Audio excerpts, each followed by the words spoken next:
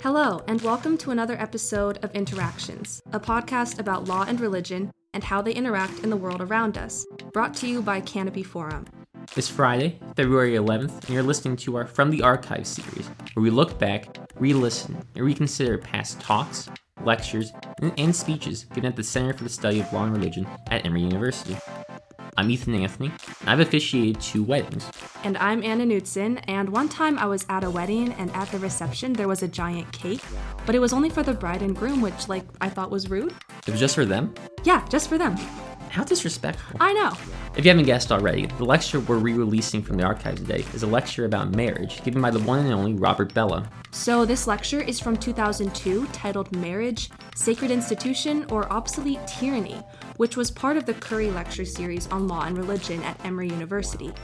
For some background on Bellah, he is considered one of the most prominent sociologists in the last 100 years, providing commentary not only on religion, but also on culture and morality, among other things. He's mainly known for his work on what's called civil religion, or the idea that religion is a common set of values and sacred things, and so a political body, such as America, can be thought to be religious in some sense. Like how we think of the Constitution as being almost a sacred text. Yeah, exactly. He also co-wrote Habits of the Heart in 1985 with Emory professor Stephen Tipton. The other work of Bellah's that's very well known is a huge book called Religion and Human Evolution, which was released in 2011. The actual lecture that we're about to listen to is Bellah's response to what he sees as the modern opposition to institutions. He thinks that in modernity, there is this popular idea that institutions are inherently oppressive, or that all of our inherited traditions are unexamined and backwards. Bellah disagrees with this. In a Hobbesian state of nature kind of way, he argues that institutions are necessary, or else we will all be dead. What's particularly interesting, though, is the way that Bellah argues this. The institution that Bellah uses to illustrate his point that institutions are necessary isn't actually the institution of marriage. Instead, he bases his argument on the institution of language, and the difference between what he calls the condensed code versus the elaborated code. The condensed code is positional. Arguments based on the condensed code use established, institutional hierarchies, like parent and child or teacher and student. The elaborated code is what floats free of institutions and allows people to critique those institutions. So if there wasn't any institutional code, then for Bellah, there wouldn't be any elaborated code either. Because the elaborated code is what we use to critique the condensed code. For Bellah, we need condensed codes or else life will be chaos. So basically, for Bellah, the modern move to favor the elaborated code is pretty self-defeating, or at least problematic. I don't know. I like chaos, so I'm kind of unconvinced. So we've chosen to re-release this lecture because there's currently a movement going on to abolish marriage through private ordering, which will allow individuals to define their relationship without the use of a state-based institution like marriage.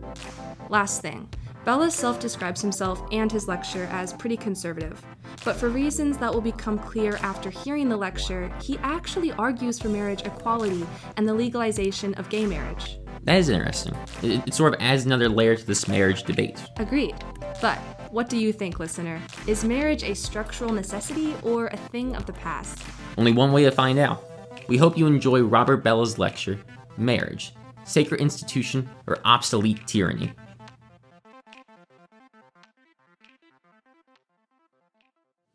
The topic today is marriage, sacred institution, or obsolete tyranny.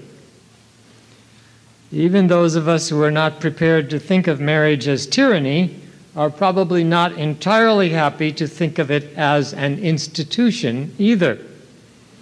As Steve Tipton and I and the other authors of The Good Society pointed out, Americans don't really much like the idea of institutions, and this for 2 reasons. First, institutions come down from the past, are based on largely unexamined traditions and habits, and therefore probably don't really fit our current needs, or so we believe.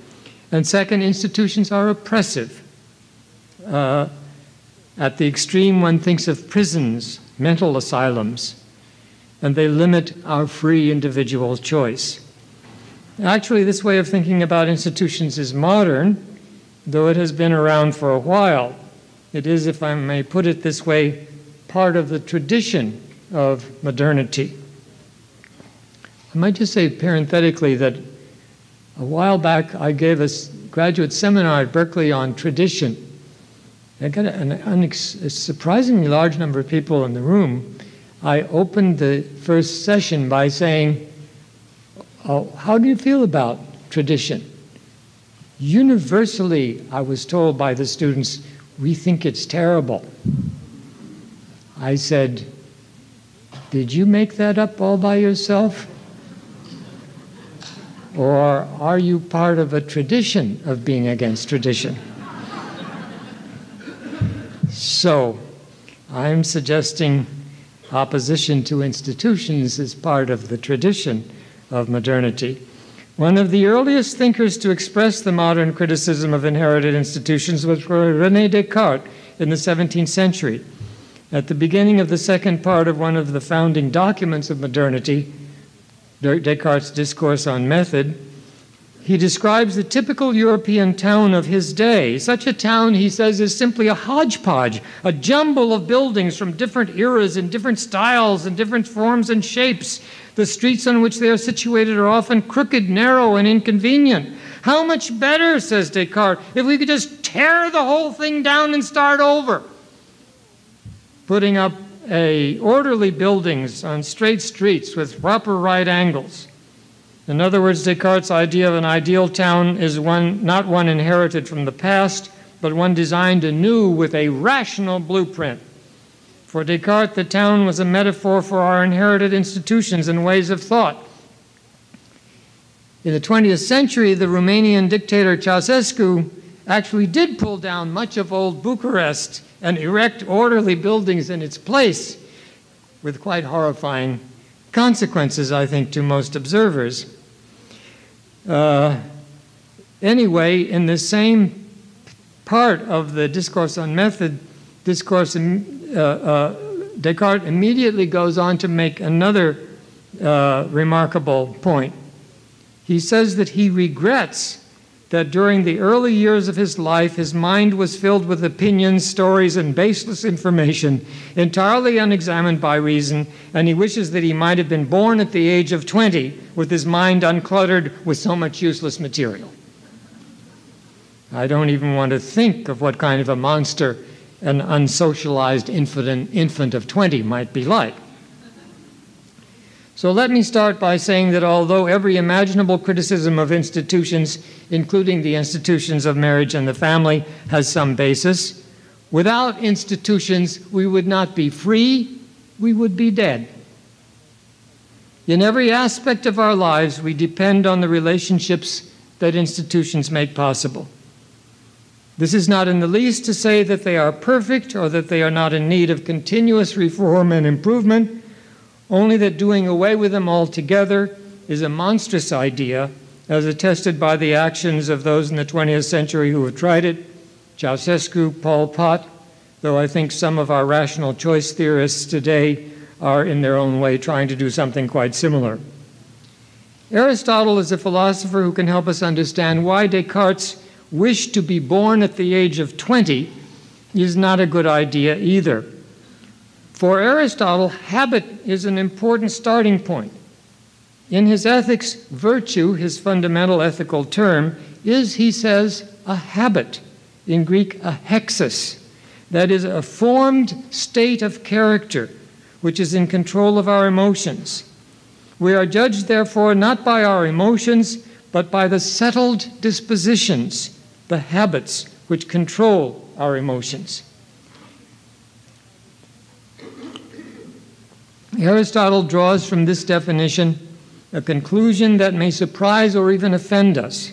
He says that the young are not fit students for ethical philosophy, for they are too apt to be led by their feelings, and they have not yet developed the proper habits which would allow them to appreciate ethical reflection. Ethics, as he says, is, after all, not an exact science, and its object is not knowledge, but action. So bright young people might well study modern moral philosophy, Kant's categorical imperative, for example, or Bentham's greatest good of the greatest number, for these are purely theoretical ideas, and the young can be quite good at theory.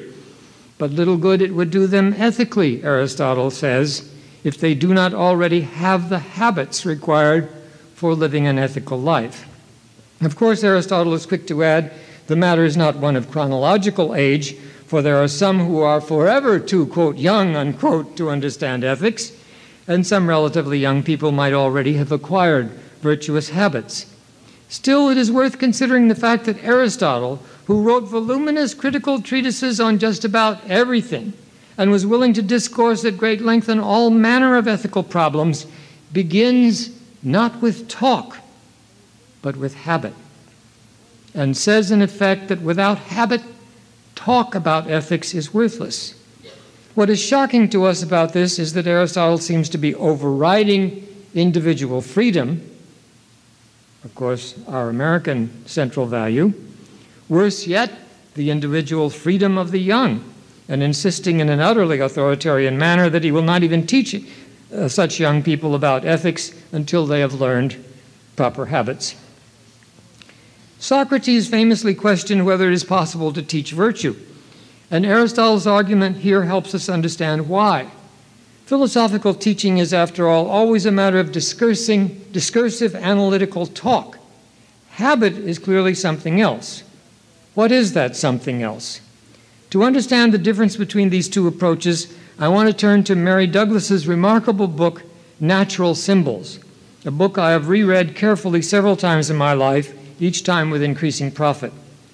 Douglas takes some interesting observations of Basil Bernstein's about London families in the mid-20th century and uses them to construct a general theory of the relation between social control and symbolic codes, a theory which, if you will bear with me, I think sheds a great deal of light on our problem of habit and of the relation of habit to institutions. Bernstein noted that there were two rather different forms of family in his sample, and that these two forms differed by class. Working class families used what he called positional control systems and restricted speech codes, and middle class families used personal control systems and elaborated speech codes. Because the word restricted is invidious in a way I think neither Bernstein nor Douglas intends, I will henceforth speak of condensed rather than restricted speech codes, in contrast to elaborated ones, and will make this terminological change even when quoting them. Douglas describes the condensed speech code that is generated in the positional family. The child in this family is controlled by the continual building up of a sense of social pattern, of ascribed role categories. If he asks, "Why must I do this?" the answer is in terms of relative position. Because I said so, hierarchy.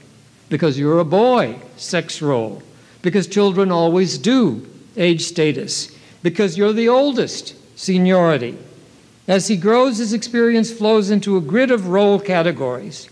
Right and wrong are learnt in terms of given structure. He himself is seen only in relation to that structure. That's Douglas. Douglas notes that this pattern can be found in some aristocratic as well as working class families. In any case, what I want to emphasize is that condensed code is based on the taken for grantedness of institutions. That's what it means to call it positional. There is a real social world there, and we understand each other and ourselves only in relation to it. She then describes the other form. This is Douglas again. By contrast, in the family system, which Professor Bernstein calls personal, a fixed pattern of roles is not celebrated, but rather the autonomy and unique value of the individual. When the child asks a question, the mother feels bound to answer it by as full an explanation as she knows. The curiosity of the child is used to increase his verbal control, to elucidate causal relations, to teach him to assess the consequences of his acts. Above all, his behavior is made sensitive to the personal feelings of others by inspecting his own feelings. Why can't I do it? Because your father's feeling worried. Because I've got a headache. How would you like it if you were a dog? Douglas quotes Bernstein to the effect that in the middle-class family, the child is being regulated by the feelings of the regulator. Daddy will be pleased, hurt, disappointed, angry, ecstatic if you go on doing this. Control is effected through either the verbal manipulation of feelings or through the establishment of reasons which link the child to his acts, says Douglas.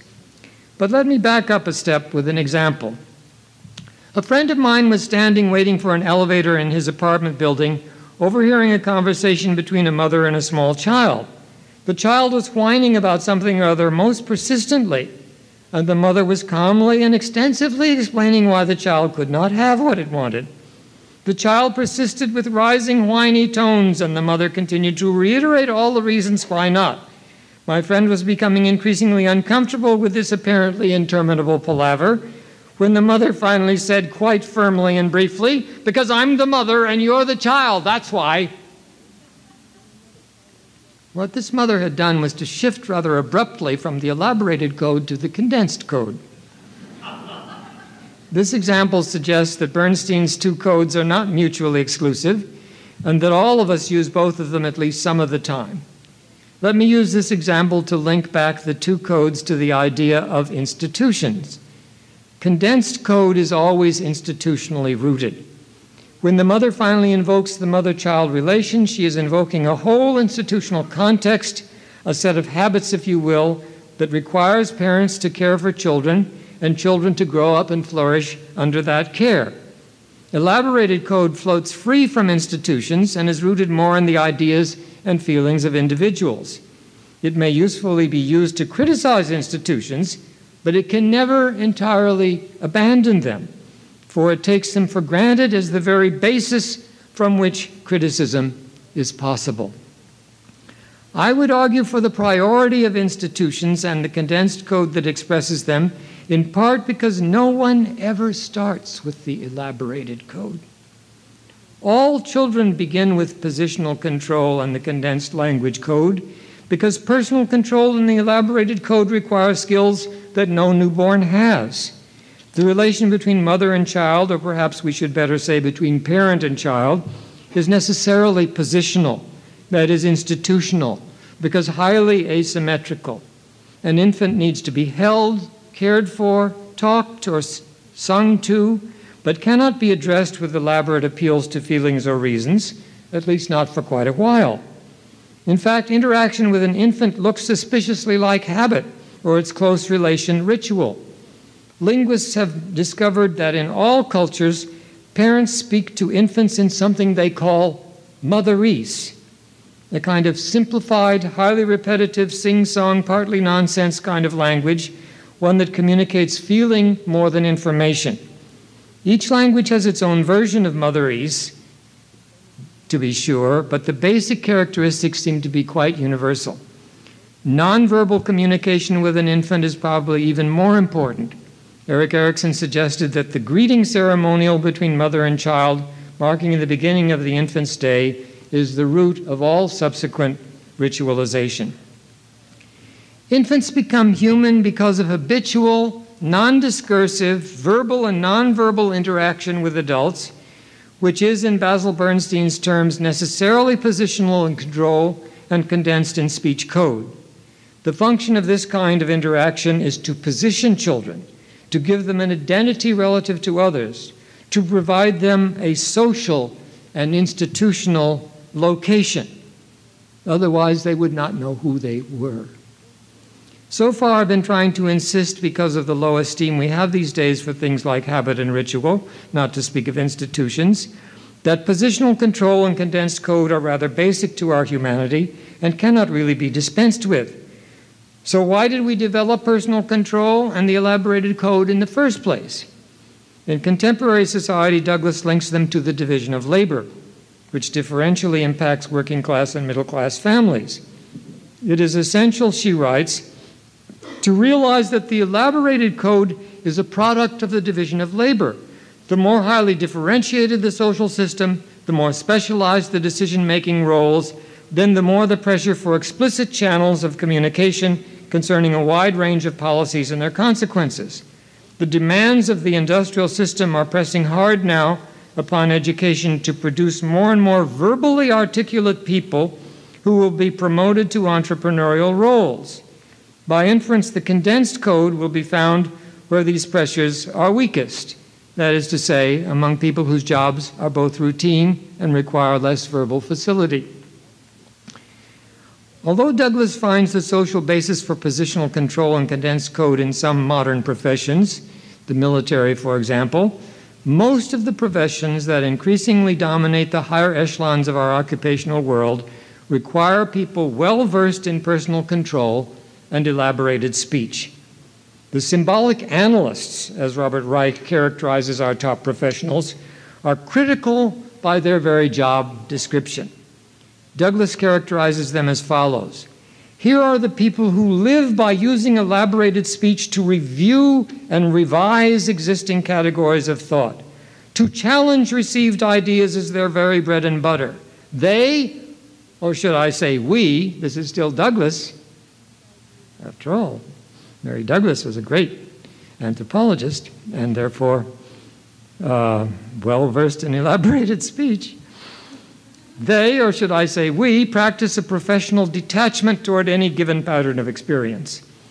The more boldly and comprehensively they apply their minds to rethinking, the better their chances of professional success.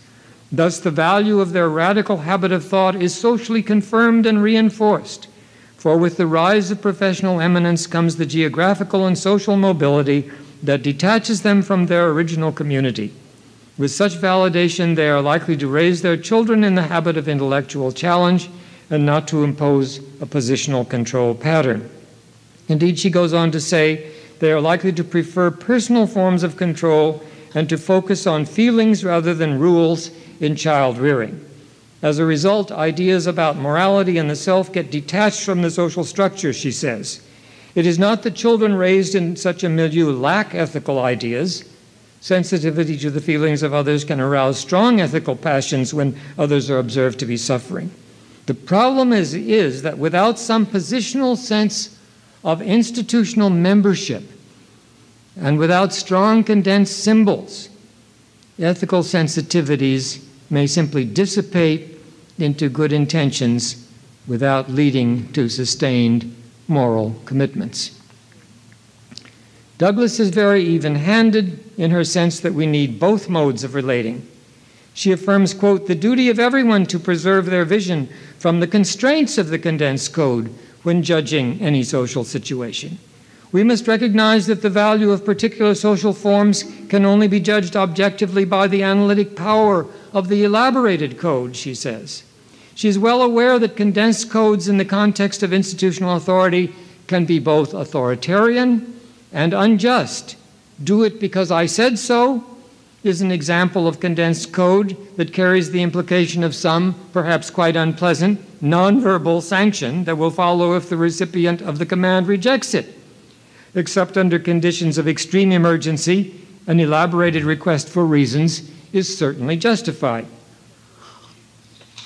Similarly, the condensed statement, little girls don't do that, is open to challenge with respect to the whole taken for granted definitions of gender. These are the kinds of reflection that lead us to presume that personal control and elaborated code are always preferable to the alternative. Yet Douglas warns us against precisely that conclusion. There is no person, she writes, whose life does not need to unfold in a coherent symbolic system. The less organized the way of life, the less articulated the symbolic system may be. But social responsibility is no substitute for symbolic forms, and indeed depends upon them. When ritualism is openly despised, the philanthropic impulse is in danger of defeating itself. For it is an illusion to suppose that there can be organization without symbolic expression. Those who despise ritual, even at its most magical, are cherishing in the name of reason a very irrational concept of communication. That's all Mary Douglas. So where does Douglas leave us, including her? She's not asking us, as some converts to various forms of fundamentalism are, to abandon our personal and elaborated selves and jump back into the positional box. No, she is asking us with all our critical rationality to see that we need both forms of control and both codes. She writes, in the long run, the argument of this book is that the elaborated code challenges its users to turn round on themselves and inspect their values, to reject some of them and to resolve to cherish positional forms of control and communication wherever these are available. No one would deliberately choose the elaborated code in the personal control system who is aware of the seeds of alienation it contains.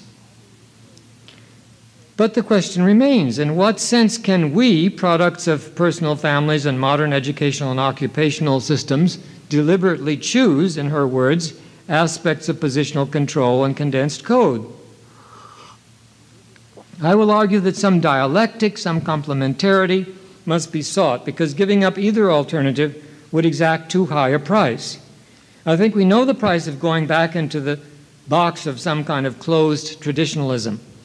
Can we explore further the implications of Douglas's warning about trying to live in the elaborated code alone? If we see that trying to live in the elaborated code alone would mean that we would have to make up our lives as we go along, that we could take nothing for granted because we would have no institutional context to tell us where we are, we can begin to see that it is not only undesirable, it is impossible. Douglas's dichotomy may be too stark, for even the citadel of critical reason, the modern university, is an institution with the habits and rituals that institutions always entail. What am I doing right now? Giving a lecture. That's a ritual. When you are so habituated to that you hardly recognize it as a ritual, even though it is a fairly complex one. Last night at dinner I mentioned that Pierre Bourdieu, who just passed away this week, in accepting an appointment at the Collège de France, the most elite academic institution in France, with all his populism and peasant background, was very uneasy about accepting it at all. And his inaugural lecture, in which he finally did end up accepting it, thank you very much, was about the lecture. And it was a lecture against the lecture. It was a deconstruction of the lecture as a form of power. Bourdieu's a smart guy. Anyway, the point I'm trying to make is, if you think you just came in here to hear some guy talking, you don't realize that what's happening in this room now has centuries of taken for granted understandings behind it. And education, I mean, I'm not saying a lecture is the only form. We know many other forms, but seminars are also ritual forms and couldn't exist if they weren't. But you might say, aren't some institutions in modern society based entirely on elaborated codes? Aren't they purely rational? Economic institutions, for example. Yet in recent years, economists have been rediscovering what was once called institutional economics. The economist Jeffrey Hodgson suggests why institutions are essential in the economy, as anywhere else in our social life. He writes, in a world of uncertainty, institutions play a functional role in providing a basis for decision-making, expectation, and belief. Without these, quote, rigidities, unquote, without social routine and habit, he uses the word habit to reproduce them, and without institutionally conditioned conceptual frameworks, an uncertain world would present a chaos of sense data in which it would be impossible for the agent to make sensible decisions and to act. Even in the heart of rational choice economics, not that Hodgson is a rational choice theorist, but nonetheless, that's where rational choice, if it applies anywhere, applies. You still have to have the taken for grantedness of institutions, or you have chaos. But in economic life, institutions do more than provide a basis for decision making. One of the most fundamental institutions in the economic realm is contract. Contract provides the trust, the faith, if you will, that the other party will not violate promises just because it is in his interest to do so, and that there is legal recourse if he does. A capitalist economy is not based on rational choice alone, but on widely accepted institutions. Ultimately, I would argue, on trust. As Durkheim said, contract finally depends on non-contractual understandings that lie behind it and guarantee it. We saw what happened in Russia when the shock therapy of privatization recommended by American economists produced mafia-style manipulation. not rational capitalism, because the institutional basis for a modern economy did not exist. Above all, no trust. No trust, no rational capitalism. Even though, which is not to say the U.S. is perfect, as we know from picking up the daily paper, that you cannot trust necessarily the balance sheets that you are supposed to be able to trust. Even though, I have argued, institutions are indispensable in every sphere of our lives, there is a truth not obvious to moderns, especially modern Americans. We have seen Mary Douglas noting that in the modern occupational system, especially its upper echelons, where professional expertise and skills of verbal criticism are highly rewarded, institutional loyalties are not only not valued, often they are hardly understood. Since Douglas wrote, the trends she noted have become ever more pervasive. A good recent discussion of these trends is Robert Wethnow's book, Loose Connections, whose very title exposes the problem. In America and increasingly in other developed nations, people aren't plugged in very tightly to groups and associations. They may volunteer a few hours a week for a while, but they won't join an organization that will expect their loyalty and commitment for the long haul, or at least they are much more reluctant to than once they were. Even commitment to marriage and family, leave aside job and vocation, are much more fragile, much more dependent on individual mood than they used to be. Loose connections is a powerful metaphor, but Wethnow puts this metaphor of loose connections together with another metaphor that partly explains it. Porous institutions. Porous institutions are ones that don't hold individuals very securely. Porous institutions are ones that leak. In a world of porous institutions, it is hard to have any connections that are not loose. One thinks of the family, whereas in 1960, 1 in 4 marriages would fail. Today, 1 in 2 will. And a lot of consequences follow from that.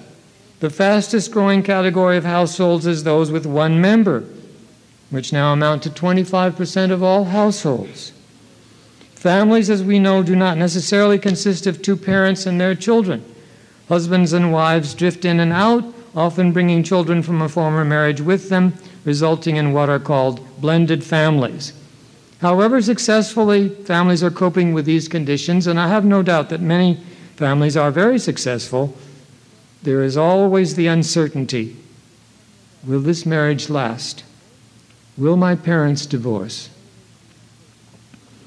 We have heard Mary Douglas urging us to, quote, cherish, unquote, the condensed code and the institutions that make it intelligible wherever they are available. But how can we moderns, immersed as we are in the critical, elaborated code, understand such an injunction? Let me try to answer the question by turning to the contemporary philosopher Alasdair MacIntyre. In his recent book, Dependent Rational Animals, MacIntyre points out that our philosophical tradition, going all the way back to Aristotle, assumes the standpoint of an independent, autonomous, adult male. But the truth of our condition is that we come into the world dependent, we end our days dependent, and are often, more often than we like to admit, dependent all the days of our lives. But dependency is by definition positional. Without institutions, dependency would be a disaster. We have to define ourselves in relation to others because we need them. The elaborated code requires that we see ourselves, or pretend to, as entirely apart from the world, totally free to pursue our own interests and express our own feelings. What I'm trying to say is that for us to feel at home in the condensed code and appreciate the institutions on which we depend, we would have to give up the illusion of absolute autonomy and recognize that we are related to, even dependent on, others. We are in a world. None of us has the view from nowhere, from outer space. And to imagine so is to imagine that we are God, which is the ultimate category mistake. Let me turn finally to marriage in order to show that, though it can be, as in the case of the Taliban, an obsolete tyranny, it can still, properly understood, be affirmed as a sacred institution. In the traditional view of marriage, husband and wife become one flesh. Indeed, Genesis 2, verse 24 says, "Therefore shall a man leave his father and his mother, and shall cleave unto his wife, and they shall be one flesh." And this is reiterated in the New Testament, both in the words of Jesus and of Paul. That is positional control and condensed code with a vengeance. They shall be one flesh. And not surprisingly, moderns find it very hard to take. I have been to weddings in Berkeley where husband and wife becoming one flesh has been strongly and explicitly disavowed. In one such ceremony, the man and woman were sent into two different rooms for a moment to symbolize that they are separate people and will continue to be separate after the marriage. And of course, there is a good reason. When people said that man and wife become one flesh, whose flesh did they have in mind? Although actually in the passage in Genesis, the man cleaves to his wife, so we might imagine that it is her flesh that he becomes. But anyway, fair enough. If positional control and condensed code have been used to affirm gender inequality, and who can deny that they have, why not jettison the whole idea of one flesh? Because gender inequality is not all that ancient symbolism affirms, I would argue. And because we, children of criticism, can reaffirm the institution of marriage critically, disavowing the inequality while affirming the solidarity. The price of giving up the symbolism of one flesh altogether is high. If we do that, we are tempted to believe that leaving a marriage is no different from entering one. We can speak of a starter marriage or a marriage with term limits, humorously, of course, but there's a lot of truth in humor. But upon reflection, if we really want to get married, and the great majority of Americans still do, even many gays who aren't allowed to, then we may not really like the implications of the idea of marriage as an easily broken contract.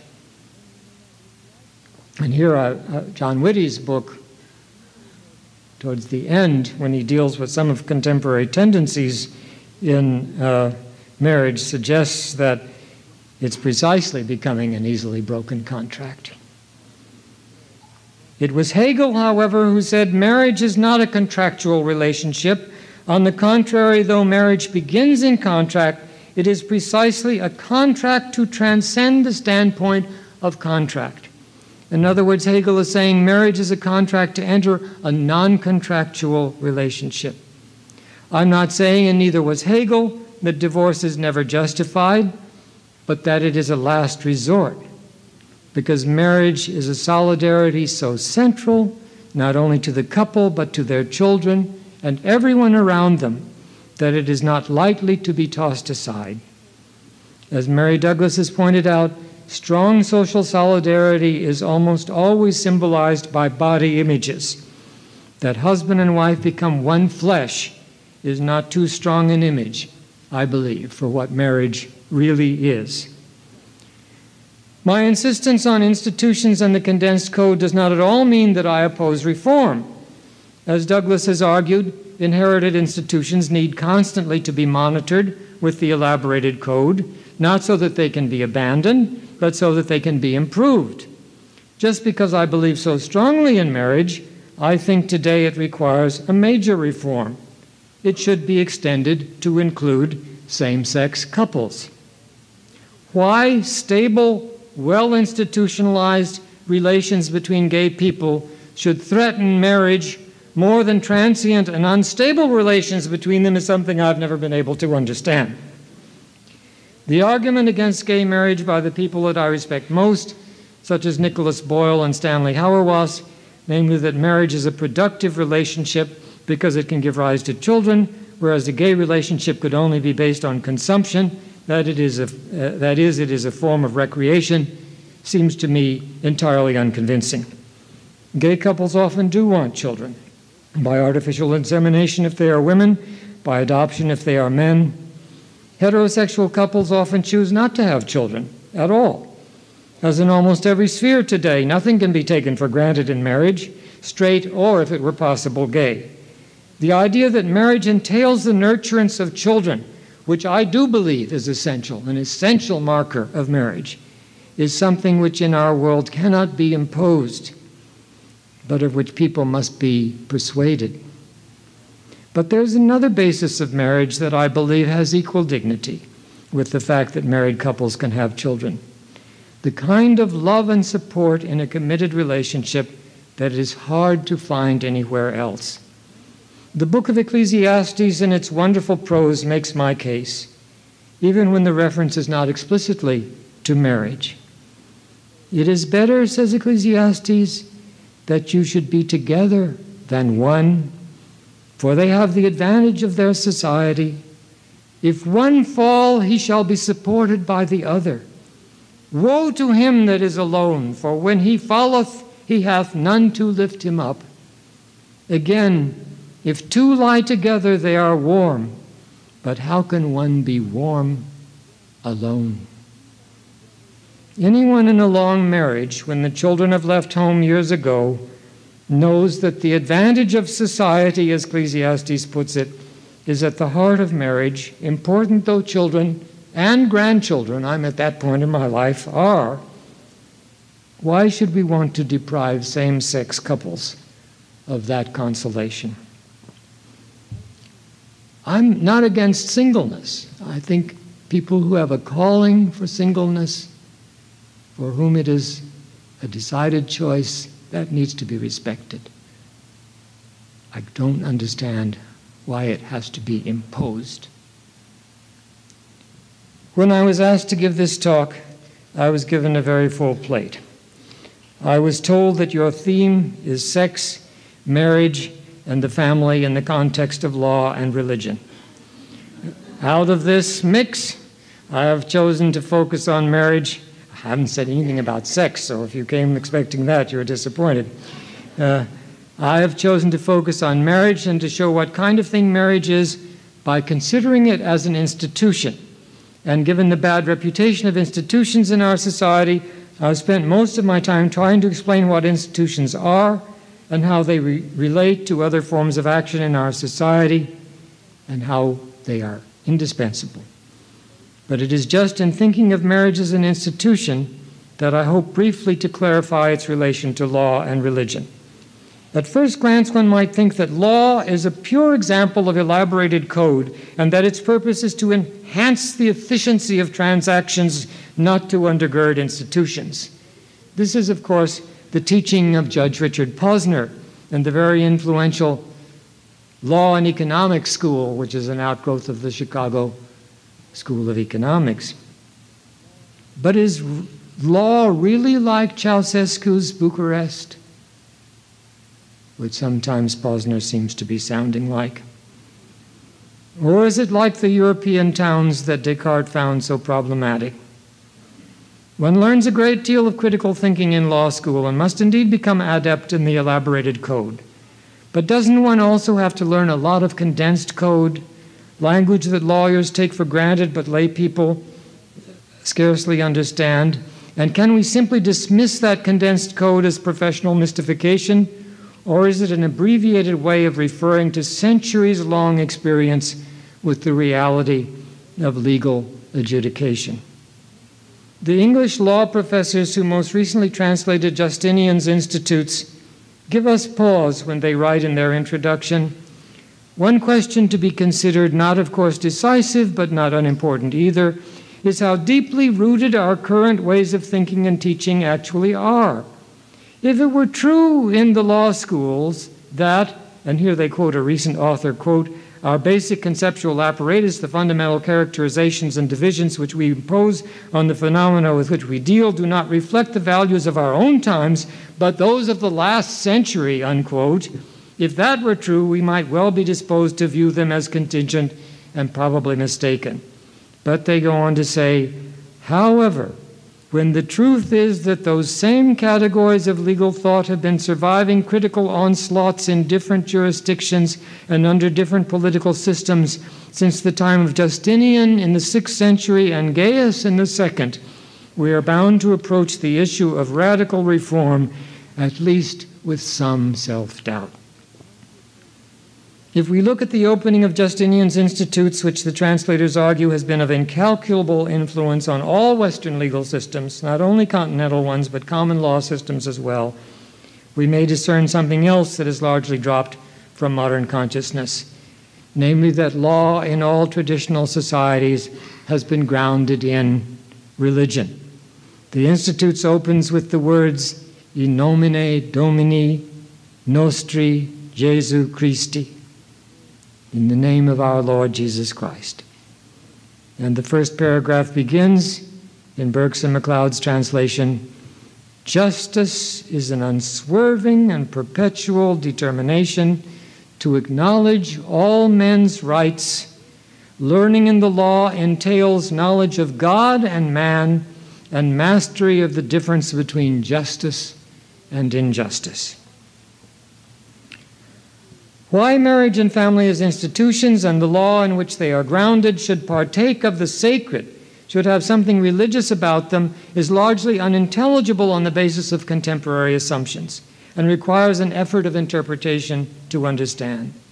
According to the presuppositions of modern philosophy and modern common sense, a person is an autonomous entity bounded by the surface of his or her body and relates to others as one sovereign state relates to another, which implies, if we know our Hobbes, that they are in a perpetual state of war with one another, absent temporary forms of truce. I think we are beginning to see, with the help of some modern philosophers and social scientists, as well as the testimony of all the great traditions, that this conception of personhood is either completely wrong or seriously one-sided. Ourselves are not atomistic, but relational. We would not even have a self if it were not for our relations to other human beings, to the natural world, and to the reality that underlies the world. Law and religion are two of the most fundamental expressions of that relatedness. This does not mean that they cannot be challenged or that they are not in constant need of reform. It does mean that the idea of abandoning them altogether or the institutions they sustain is a recipe for disaster, or imagining that we can replace them entirely with rational market decisions. With respect to many spheres of life, the status of women is an important example. We know that uncritical and habitual affirmation of the status quo has often legitimated injustice or worse. Criticism and the elaborated code that makes it possible are absolutely necessary if we are to overcome ancient and modern evils.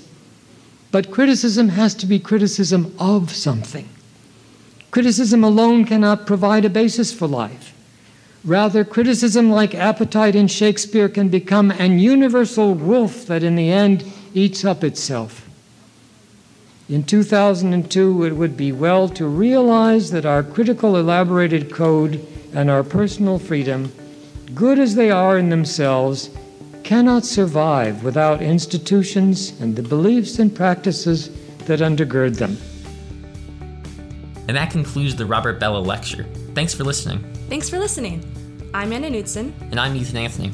And if you want to send us cake, send it to the Center for the Study of Law and Religion at Emory University. That's where we are. That's where we are. And if you'd like Ethan to officiate your wedding, he is licensed in West Virginia and soon to be licensed in Georgia as well. Yep, coming to a wedding near you.